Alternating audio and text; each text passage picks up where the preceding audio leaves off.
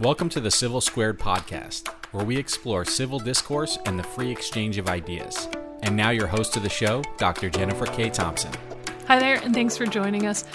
Today, you are going to hear the conversation that I recently had with Samar Ali. And what I'd love to do right now is tell you all the really amazing and interesting facts about her background.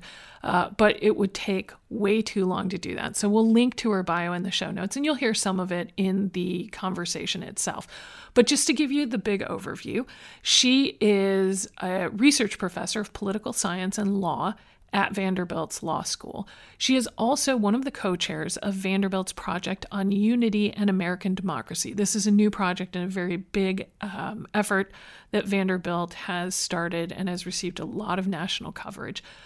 She is also the founder and CEO of Millions of Conversations, a nonprofit that she started to encourage and get people who disagree to talk to one another. So her work is very consistent with what we do at Civil Squared and the kind of people that we talk to on the podcast.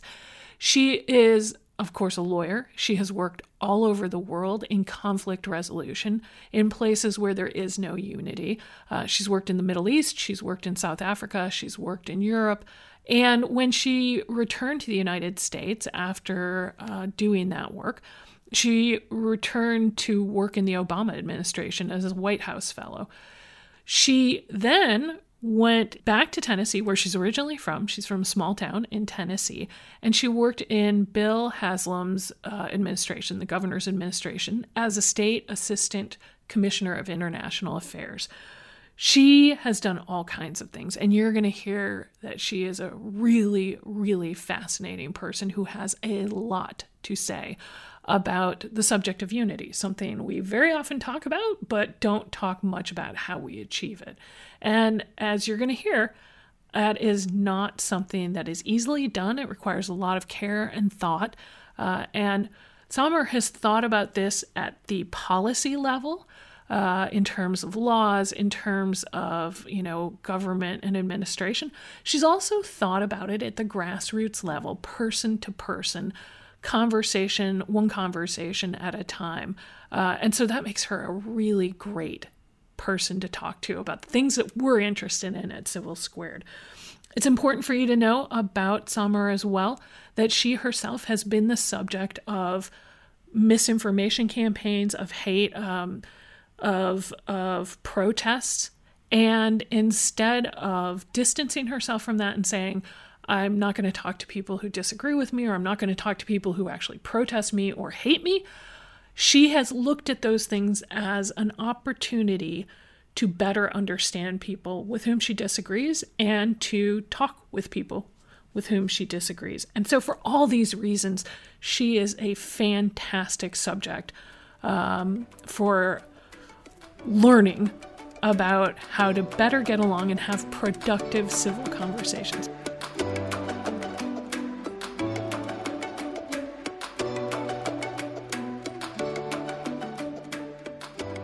In reference to the Vanderbilt Project, it's called the Vanderbilt Project on Unity and American Democracy.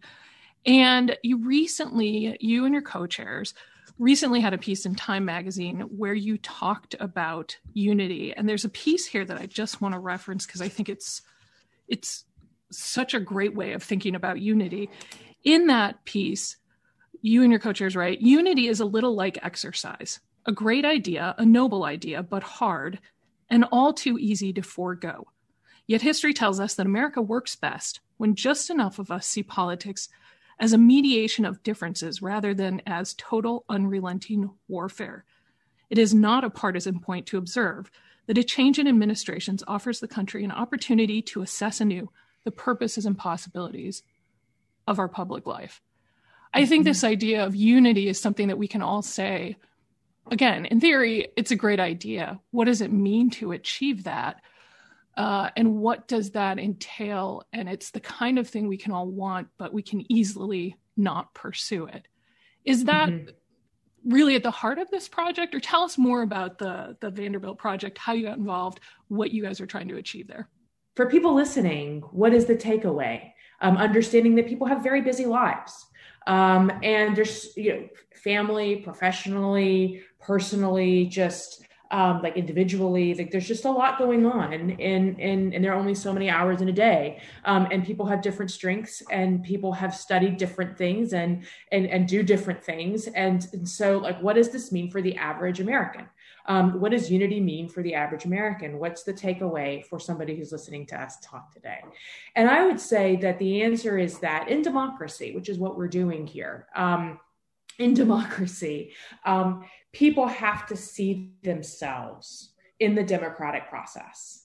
And that includes voting, yes. That's one of the elements. People have to see and feel that the government sees them, understands them, cares about them, is accounting for them, and that they're also working towards a common mission, a common purpose as well. And I think that it's that synergy, that synergetic component, which is a special, which is what makes community and building community special across the public-private sector, which includes business community, which includes the civil society, which includes the religious community, which also includes the public sector too. And so it's all of us working together that makes community, that makes that public square. We're all sitting, we're all coming into this public square together. And right now, the public square is, in many ways, has been digitized. Yeah. And so we're figuring out how to communicate in a digitized public square, which is also interacting with a physical public square too. And so it's that interconnectivity of which we're understanding each other through too, that we're focused on. So what does that mean for somebody who is listening to us today? And so I think it gets to, and this is part of the work we've been doing at Millions of Conversations on the grassroots level. And that is learning how to listen to each other, humanizing and not demonizing, calling out when we see messages that demonize the other. And I'm going to talk about in a minute why that's so important. At Millions of Conversations, we call this the 7 steps to sustainable peace. Mm-hmm. And unity helps realize sustainable peace through positive compromise, which is mutual agreement. And so we're about positive compromise over negative compromise as well. Okay, can I stop you just for a second? Yeah. When you talked, so you used unity there, and you talked about agreement. I do think when people are thinking about unity, or they're thinking about, you talk about communities working together, we often associate that, or I think mistakenly associate that with, we've all got to be on the same page. We can't have difference anymore, right? I don't know any society where there's not difference. And I've traveled to over 60 countries. Yeah. I've traveled and worked in over 60 countries. And there's not one country that I've been in where everybody is on the same page. So I think I always find it fascinating that people think that unity means we're all on the same page. Yeah. I think that what it actually means is that we have a common purpose that we're working towards, and that we need we have at least 2 or 3 things that we can agree on that betters society, that we will work on together, recognizing that we're not going to agree on everything. And even our approaches to these solutions can be different, but not so different that we want to burn it all down. Yes. Not so different that we don't want it to work for anybody. What we actually want is, and also getting back to, what is government's purpose? What is the purpose of government? What is the role of government in our lives? We all drive on roads. How did the interstate system come about? Well, it came about, we didn't always have the interstate. Right. The interstate was actually realized through compromise. The actual building out of the interstate system in the Eisenhower administration came through compromise that was realized by both sides of the aisle. They didn't agree on everything. Well, and it's funny. That's an awesome example, by the way. I love the interstate system as an example, because it's this amazing thing that connects us all, right? And it's a huge undertaking. But if you look into the history of it, there's so much in terms of states and everything else. So I think this is a great point to talk about compromise too. when you think about where we stand today, and you mentioned the sort of the electronic and the physical space and all that, but when you think about where we stand today and you think about this issue of being able to compromise and whether we require agreement, I take it that one of the things you are most concerned about in all the work that you're doing is, yes, we can have difference. Compromise is important. And for a long time, that's been something that has worked very well for us. But we are somehow in a different space today in terms of our ability to compromise with one another. And that's because we look at difference and see, let's burn things down. Mm-hmm. Is that fair? I think it's complex. I really truly do. I think that there is a fundamental feeling for different reasons across America right now that systems are not working the way that they should. That people do not feel that there's justice, that there is equality, that there's functionality, there's mutual respect, that there's reciprocity, that there's a sense of belonging, that there's so many people in the country right now. When I listen, I hear for different reasons, feel that they don't belong. And so I think that what we need to have is we need to build consensus around what does it mean to belong in America today? What is the shared American identity? What does that mean? And what does it mean to be an American? And what are a few of our shared values? We might have on some things, we might have different values, but I do think we have 2 or 3 common values, at least, that we share. And when I speak to people, I hear them talk about one of the values that they feel that Americans share is hard work, for example. Another is respect for the Constitution. And they consider that to be, and people consider that to be a value. I would say free speech. The ability to speak freely, to have opinions, to have voice, to voice those opinions, and to want to build community around them, and to have the flexibility and the ability to do that without that being criminalized. And there are many parts of the world of where that kind of community building activity around free speech is criminalized. Yeah. We're seeing that in Hong Kong right now. That's why some people are leaving Hong Kong.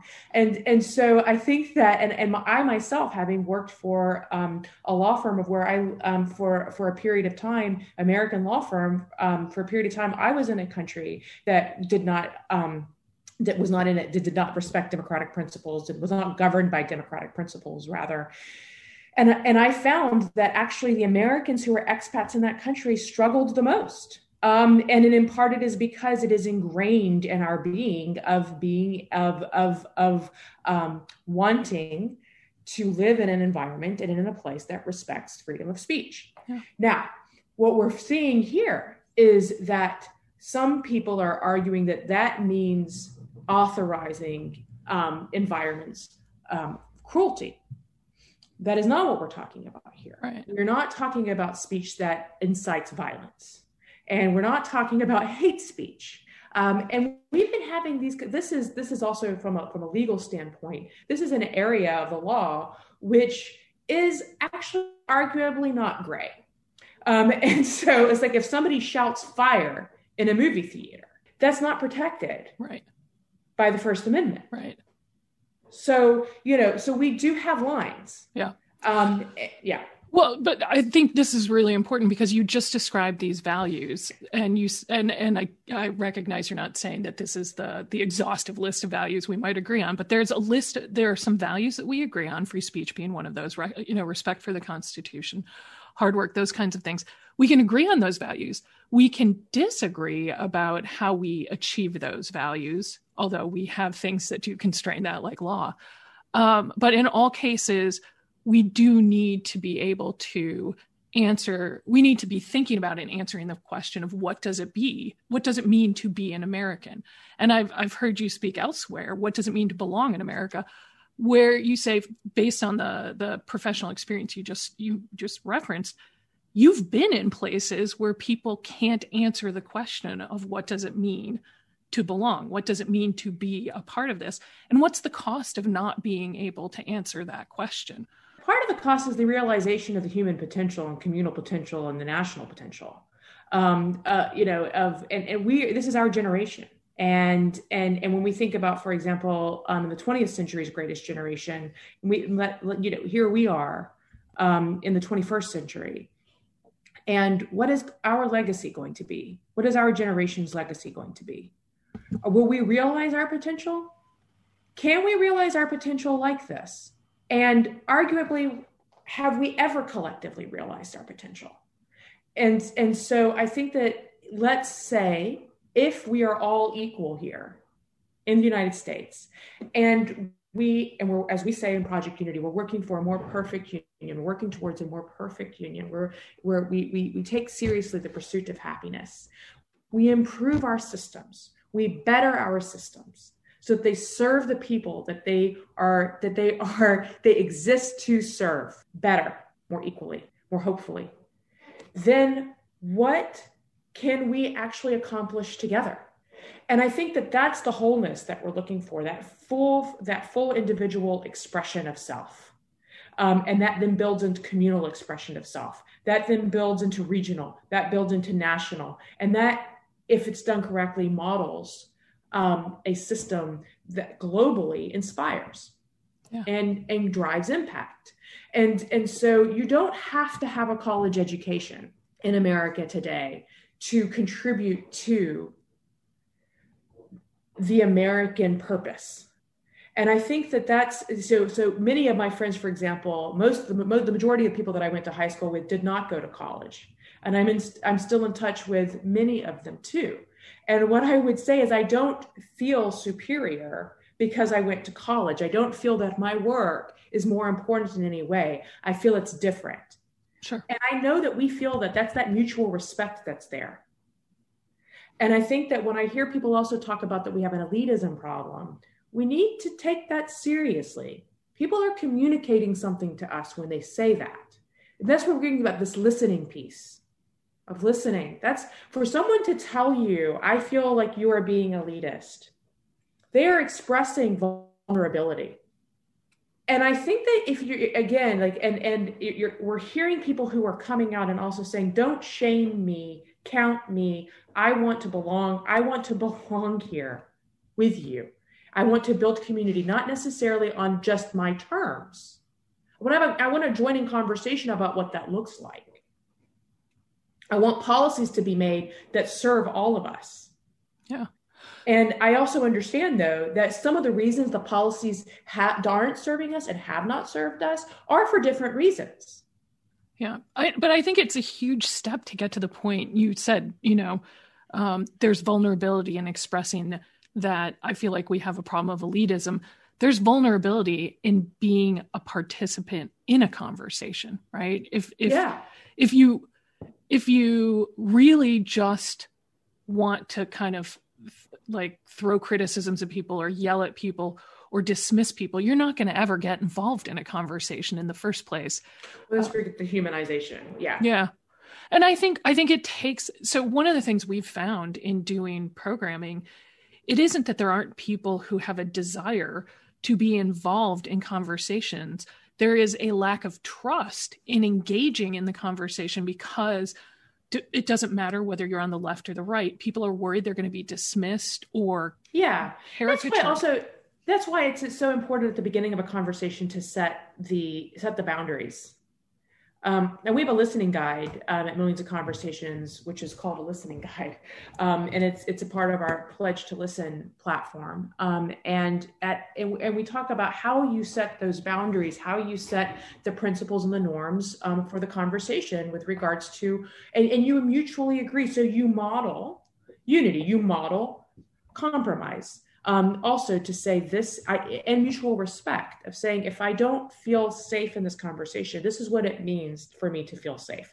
For some, and for everybody, it is, I want you to recognize my equality, that I am equal to you as a human being. And that grounds people. When you have that conversation, and I've done this so many times with people, it truly does ground them.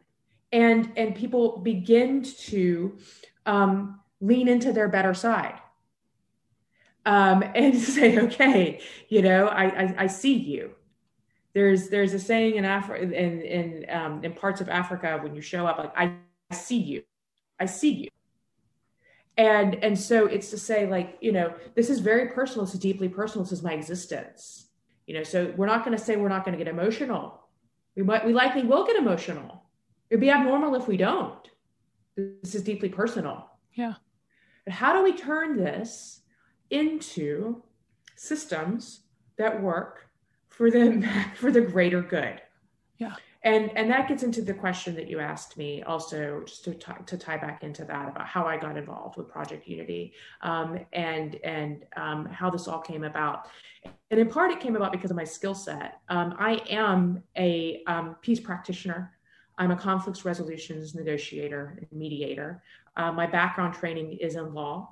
I've worked in economic development with one of my co-chairs and for one of my co-chairs, Governor Haslam in the state of Tennessee. I also worked in the Obama administration as a White House fellow, where most of my portfolio was focused on national security, including homeland security. And I worked as a corporate lawyer.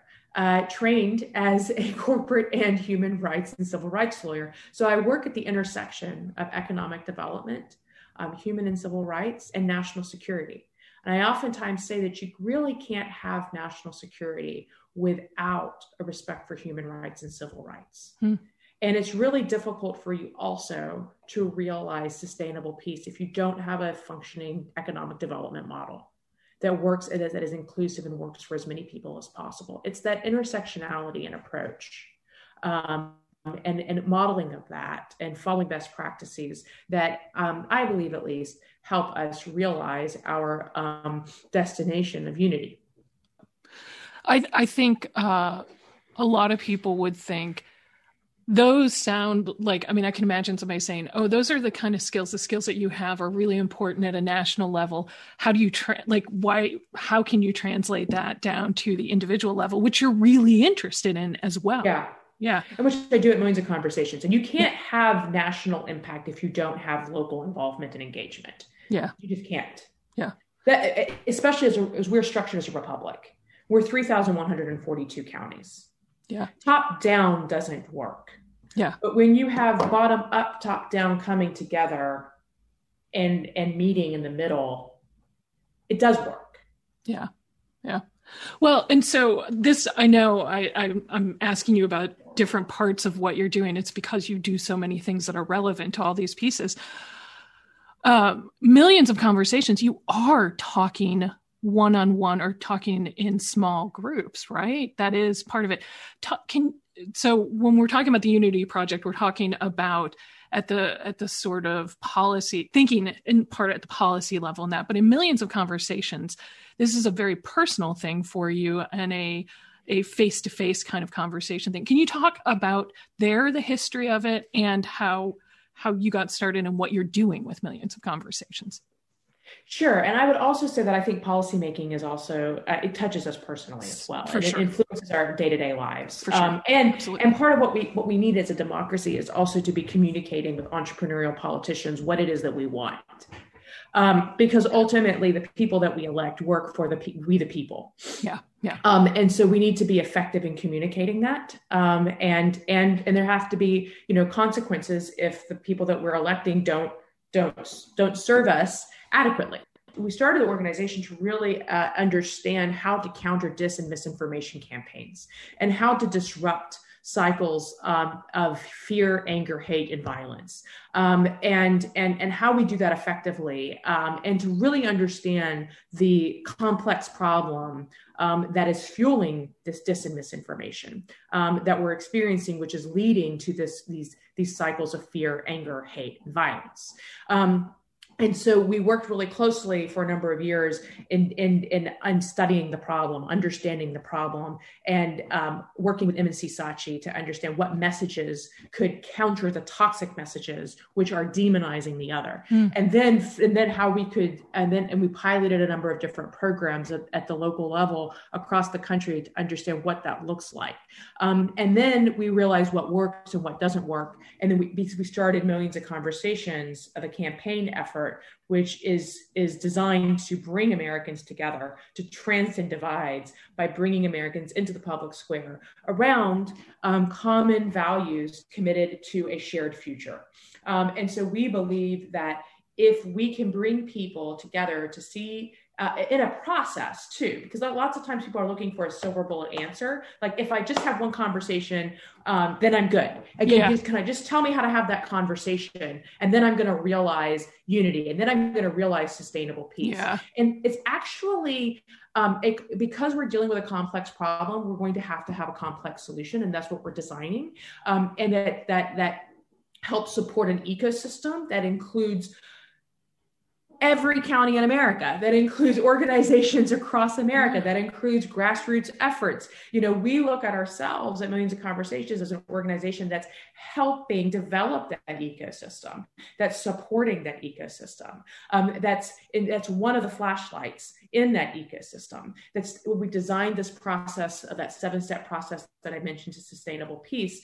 And we're doing that work to replace the negative norms that so many people are rightfully resisting right now, and replacing them with positive norms that creates a functioning society, which moves us away from authorizing environments of cruelty and replaces them with functional, peaceful norms that counters the cruel behavior that we're all having a visceral reaction to. And it's how we do that. So we do that through media messaging. We do that through programming. We do it at the local level. And one of the things we've done is created this toolkit so that people can have these conversations with their family and their friends' networks. We encourage people to create media content that plays that, because what things that we've seen is that people trust their friends and family above all other sources right now, and we know that. And so one of the ways we're going to counter this dis and misinformation that's traveling at the speed of light, that's purposefully demonizing people, is through this mechanism that we've developed in Millions of Conversations. We've got I mentioned a number of different programs that helps for people to do that. But I would just say, if there's one thing I left everybody with today, it's to understand there is no silver bullet answer, but do not get overwhelmed, because the answer is actually at the individual level. You can play your small part that you think is small is actually everything. No, I think this is the answer. I think this is so important. You talked about the fact that people can think, well, I'm going to have this one conversation, take whatever subject you want it to be, right? It could be about something political. It could be about something cultural. That I'm going to have this one conversation and that's going to be the end of it, right? Like, I will have solved the problem. And that isn't how things work. And I love the idea of Millions of Conversations being a part of an ecosystem, because there are lots of things happening and lots of different things. And on an individual level, we need different solutions or paths to solutions, because we're all different and we have different preferences and things like that. And there's no silver bullet. But just as you said, it can easily become overwhelming. When you talk, I'm thinking when you're talking about sustainable peace, I think people can see this in kind of a linear way, like we're going to do X, Y, and Z, and we'll have sustainable peace. Sustainable means ongoing, but it doesn't mean like just one line, right? That's not helpful because we're doing this in audio and I'm making hand gestures, but it's not like this thing that just hums along. Sustainable means there's ups and downs. The overall, right? The trend, I guess, is peace. And that takes lots of different people doing lots of different things. And as you pointed out before, agreement about some basic things or about some fundamental characteristics, I guess, or values we want to aspire to and practice. But that, I mean, when it really comes down to it, each one of us has some important local knowledge that nobody else is going to have about what's most effective in our realm, right? And modeling is also important, modeling the behavior. And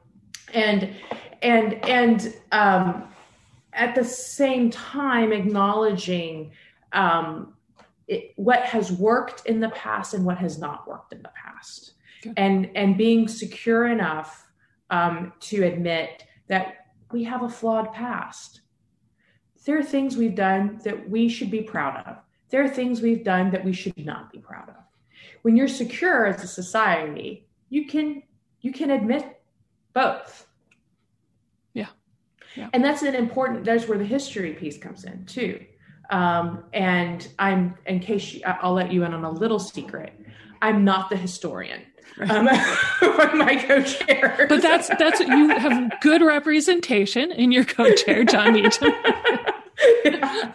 So I'll leave it to him to pontificate on this. But I will say, as a layperson, that history matters. Yeah. We need to look and figure out. We have to understand what is work that we need to continue doing moving forward, and what is not. Not that we don't just need to. With regards to what has not, we don't only need to address saying we don't want to do that again, but how do we create or change systems that allow for us to account for the past mistakes too? And that what I'm getting at too is in the shared future where people need to see themselves. That does get to the equality piece, because people want to see a system that respects them as equal, and where they have that shot and the tools and the resources and the investment in a system that believes in them just as much as we are asking them to believe in that system. Yeah. It's that reciprocity. Reciprocity is at the heart of all of this. Yeah. I think that's absolutely right. Do you think people are, and I say that, people are so different. It's hard to just sort of monolithically say people. But you talked at the beginning of our conversation about the sense that people have that we're not doing as well as we can, that we are frustrated with where we are, that it feels sometimes whatever it is feels like an overwhelming problem. And I'm going to say, like, if you take the events of January 6th and use that as kind of a concrete example of the end of the spectrum in terms of frustration, nobody can look at that and say, yeah, things are working really well, right? Like, that's a bad thing, and it's a bad thing for all of us. And that frustration, that sense of things are not going right, and we're far away from unity. But regardless of where we fall on the political spectrum, do you think it's fair to say that most of us would really prefer to find a way to engage in things where we have reciprocity, where we are listening to one another, where we are respecting, even if we're not all acting that way right now, that's a part of what it means to be a part of America? That we want to, even when we disagree, we want, you mentioned hard work, right? I think these are things that we can look at and say, well, I might be very different than my neighbor. I am very different than my neighbor, right? In terms of what I do for a living, in terms of my political preferences, in terms of how I live my life and all that. But we're part of the same neighborhood, and I want for her, and I think she wants for me, to be able to do the things that kind of help us flourish as human beings, right? And in the best of all worlds, regardless of those differences that we have, we would be engaged in a common project where we would have reciprocity. We would listen to one another. I think people could look at what's going on in the world and say, no, I don't think people are like that. And I hope that's not the case. I hope we don't believe that about each other. I hope we do believe that reciprocity is something we all want to aspire to. Well, I think that humans are capable of adhering to different norms, and that's where it gets to norm setting, and that's what I'm talking here about with regards to the role of community, sure, and the role of setting those principles and those values of how we exist together.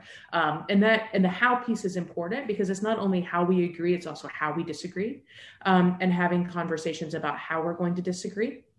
So something, I'll agree to disagree. What does that mean?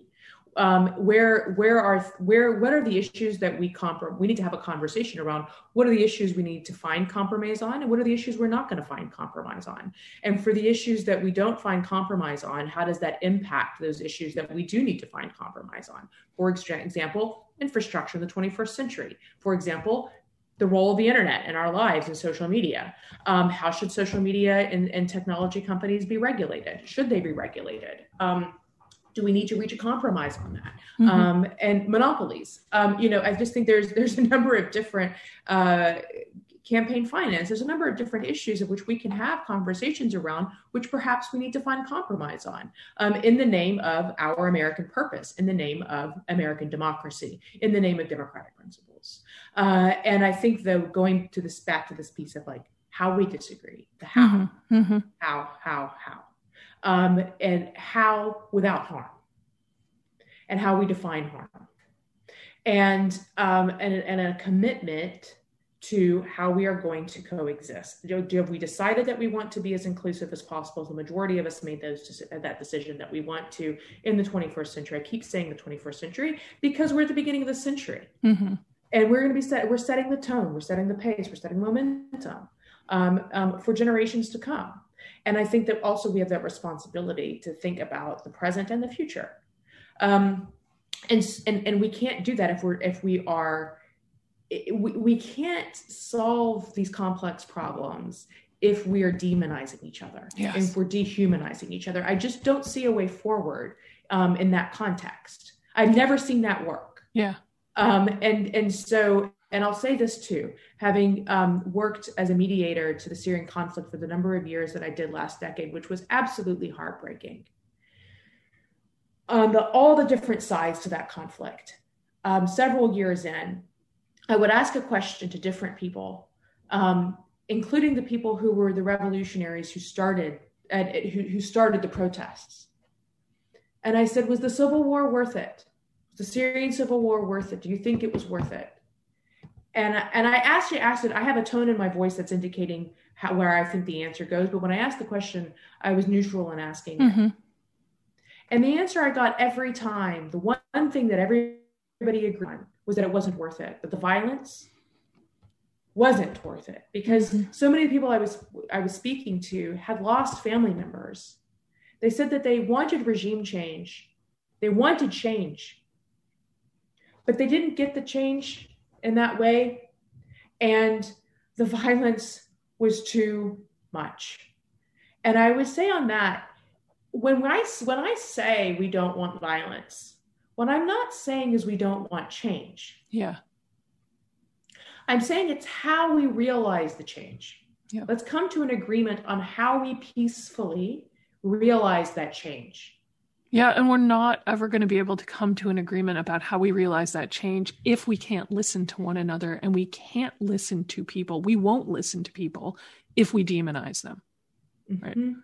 We have to see people as human beings, and all the goods and bads and everything else as complicated creatures, and accept that it's not either or, right? That we have to be able to recognize that about one another. You were talking about, I see you, right? I see you. I recognize that. I see you.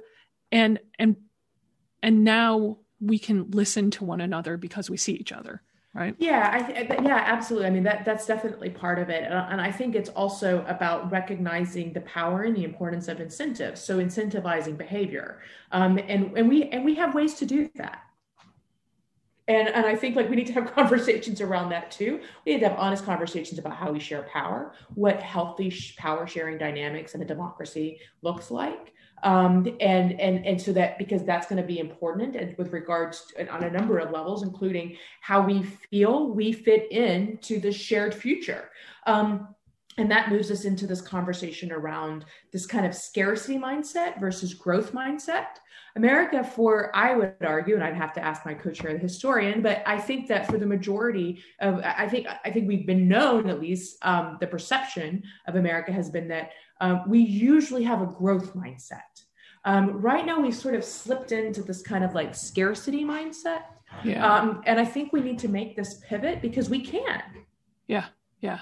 And it's going to help us. It's going to help us realize our communal potential, our country's potential, our national potential, our individual potential, if we do that. Yeah. Not a zero sum kind of if zero sum. Yeah. Yeah. Sorry, if I succeed here, somebody else has to suffer, or there isn't enough, there can't be in this sense, wealth creation of communal kind of activity, wealth creation in terms of social capital, right? That we can grow that we can grow solutions to things. We grow opportunities. We grow opportunities for people. And we give people the tools to contribute to society. I mean, this is one of the reasons why our intellectual property laws are admired the world over. It's one of the reasons we're the most innovative, arguably the most innovative country in the world. There's a reason some of the things that work really, really well here work. And it's that leap of faith and that belief in society too. And so that's kind of growth mentality of trusting and believing in your neighbor. If you're constantly looking over your shoulder and you don't trust your neighbor and you're just like, I don't know about that guy or whatever, and that's how you're existing in that toxic state. I'm not sure exactly how that yields growth. And it also just seems like I've never seen somebody say to me, I just want to live in a state of absolute toxicity. I just want a toxic environment around me. It's pursuit of happiness. I find it so interesting as to why those words are in this country's founding documents. That phrase, it's powerful. It is.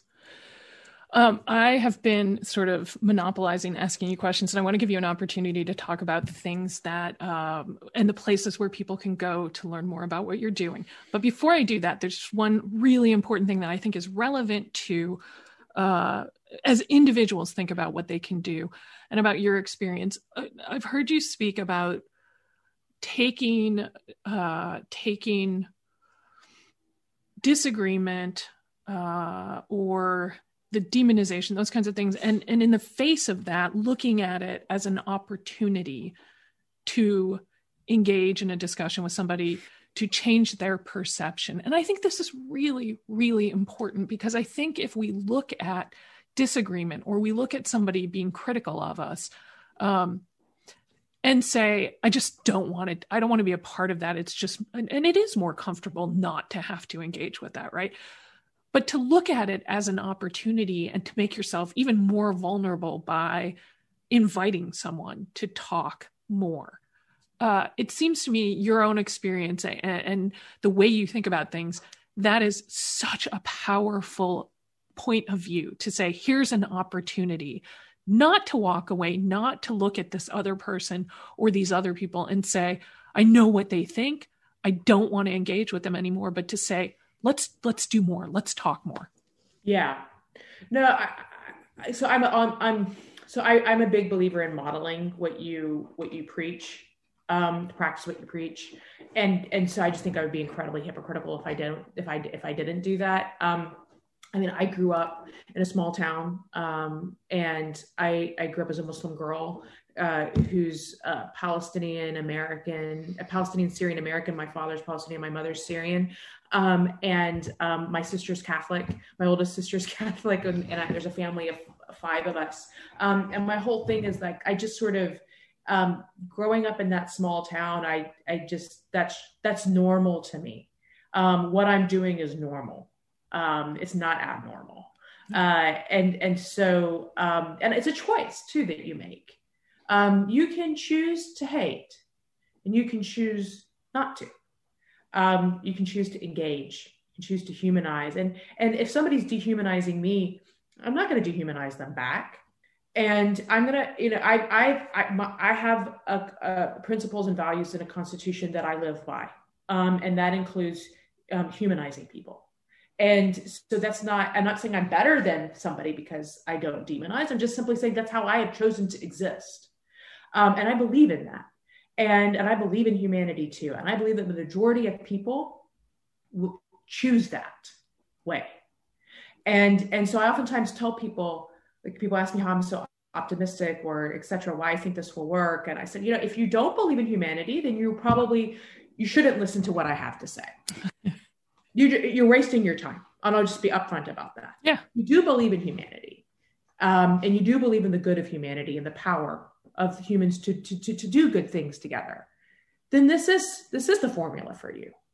And you can do this.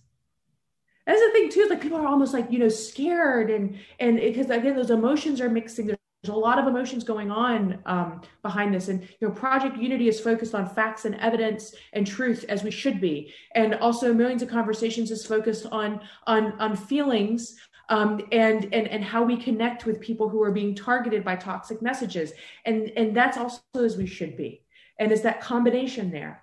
And I think that, going back to the specific point that you asked me, you can have a lot of fun with people when you have this breakthrough moment together where the other person thinks has dehumanized you, and they move towards, in this process of which you witness yourself, of where they humanize you in a way of where they're humanizing themselves. Because to dehumanize somebody else, if you believe in the concept of Ubuntu, is to dehumanize your own self. Mm-hmm. And that's the power of humanity. And I've seen this firsthand happen so many times. People who have literally broken down into tears with me.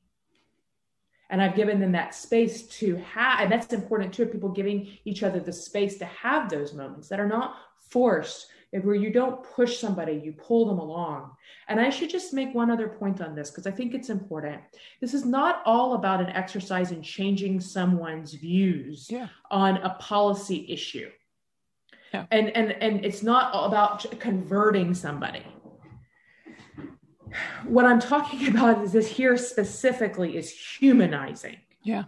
Is changing one, is moving from dehumanizing someone, of depoliticizing their identity, and shifting over to humanizing them. Yeah. So you disrupt that cycle. So that gets into once you've humanized, which is the whole entire process, which will require another conversation to get into, then you can get into a way in which, a civilized way of how you're going to disagree. Yeah. Yeah. Because if you shut down and you dehumanize someone, it will lead to fear, it will lead to anger, it will lead to hate. And in some instances, it'll lead to violence. In their minds, they'll justify the violence. I think we talked to Tanya Israel a couple of months ago, and she's a psychologist at UC Santa Barbara. And one of the things she talks about is when you're thinking about engaging in these conversations, thinking about your goals in those conversations, and just trying to persuade someone of a different viewpoint. One, you should be skeptical about your ability to do that. But two, it's maybe one of the least interesting things that can happen as a result of a conversation. Having more understanding of someone else, learning from someone else. Those are all things that are really important and far more complex and rich than, debating or trying to convince someone of a particular point of view. But as you say, you can't have any of that until you've actually. Yeah, and also so interesting too is there's so much suspicion around positive engagements these days. I mean, sometimes I want to say, why? I mean, are you suspicious? I mean, what I think people should be suspicious of is all of the negative targeting that's demonizing an entire group of people. Whenever I see any type of video clip that's demonizing a group, I ask, what agenda is that serving? Yeah. Whose agenda is that serving? I do think in terms of looking at that, because there are so many things that are in media prevalent about that do seem to demonize or to push people into, sides or tribes or whatever else, that we have to, and we've had a number of people say this to us as well. When faced with all of this information, the best thing we can do is have sort of a diverse diet of information, but also to not uncritically consume information, right? That we have to step back and say, as you just described, why is this here? What is somebody doing with this? And that's tough to do when information comes at you as fast as it does. Mm-hmm. And in some cases is designed to make you not ask those questions, I think, but to just play on the emotion. So, well, and I think it's the thing, pay attention to your emotions. If you're watching something and you're getting angry, you're getting upset, versus when you're like, oh, okay, I want to be a part of that. Yeah. Yeah, absolutely. In a good way. Yeah. What else do you want people to know about the work that you're doing or others that you're working with? And also that and again, we'll link to all this in the show notes, they can find more about you hear about what you're doing, get excited about it, and do the kinds of things that you're talking about that positively impact them and people around them. Yeah, thank you for that. And I would say, first off, I would encourage everybody to take the Pledge to Listen, which is on the Millions of Conversations website. And from there, you'll get a toolkit, which is a listening guide that, and we want to hear from you and in terms of how it works for you in your home environment and community. We have a conversationalist series that also you can sign up for when you take the Pledge to Listen, which is a monthly series of where we model these conversations.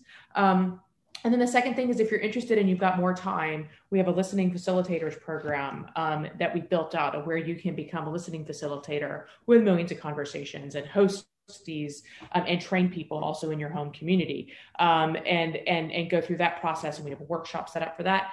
And then third, I would say, placing, and you can send it to us if you need help with editing, but placing media content digitally on your social media sites that that really kind of speaks to positive norm setting behavior, not lecturing people, but rather demonstrates that in ways, because that's going to be rather helpful in disrupting these cycles that I'm talking about. And then with Project Unity, I would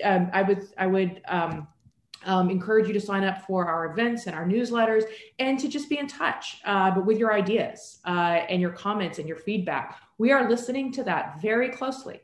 And this is a national exercise, as we talked about with, it's a little bit like eating, like a diet. It's a little bit like exercise. It is going to, in order for this to work, we need to hear from you. I particularly love the piece about social media because I do think that is one of those areas where people are often, I'm either going to, have to get off of it. I'm going to have to block people, whatever. I love the idea of putting positive content out there. And tag us, tag at A Million Conversations. And we will, we'll retweet, we'll repost it on Facebook. We will amplify, and we will ask our partners to do the same. So please, involve us in that process. And if you've got questions about it, reach out, info@millionsofconversations.com. Excellent. Thank you very much, because we know you're busy and we really appreciate you being here.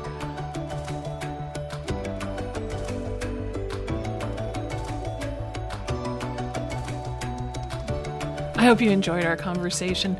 There's so much I learned from Samar, and I think there's so much we could all learn from her and from her experiences. I think the main thing that I will take away from our conversation is this. So we can be engaged in disagreement with people in our lives, people who are close to us, people who aren't that close to us, right, on social media and things like that.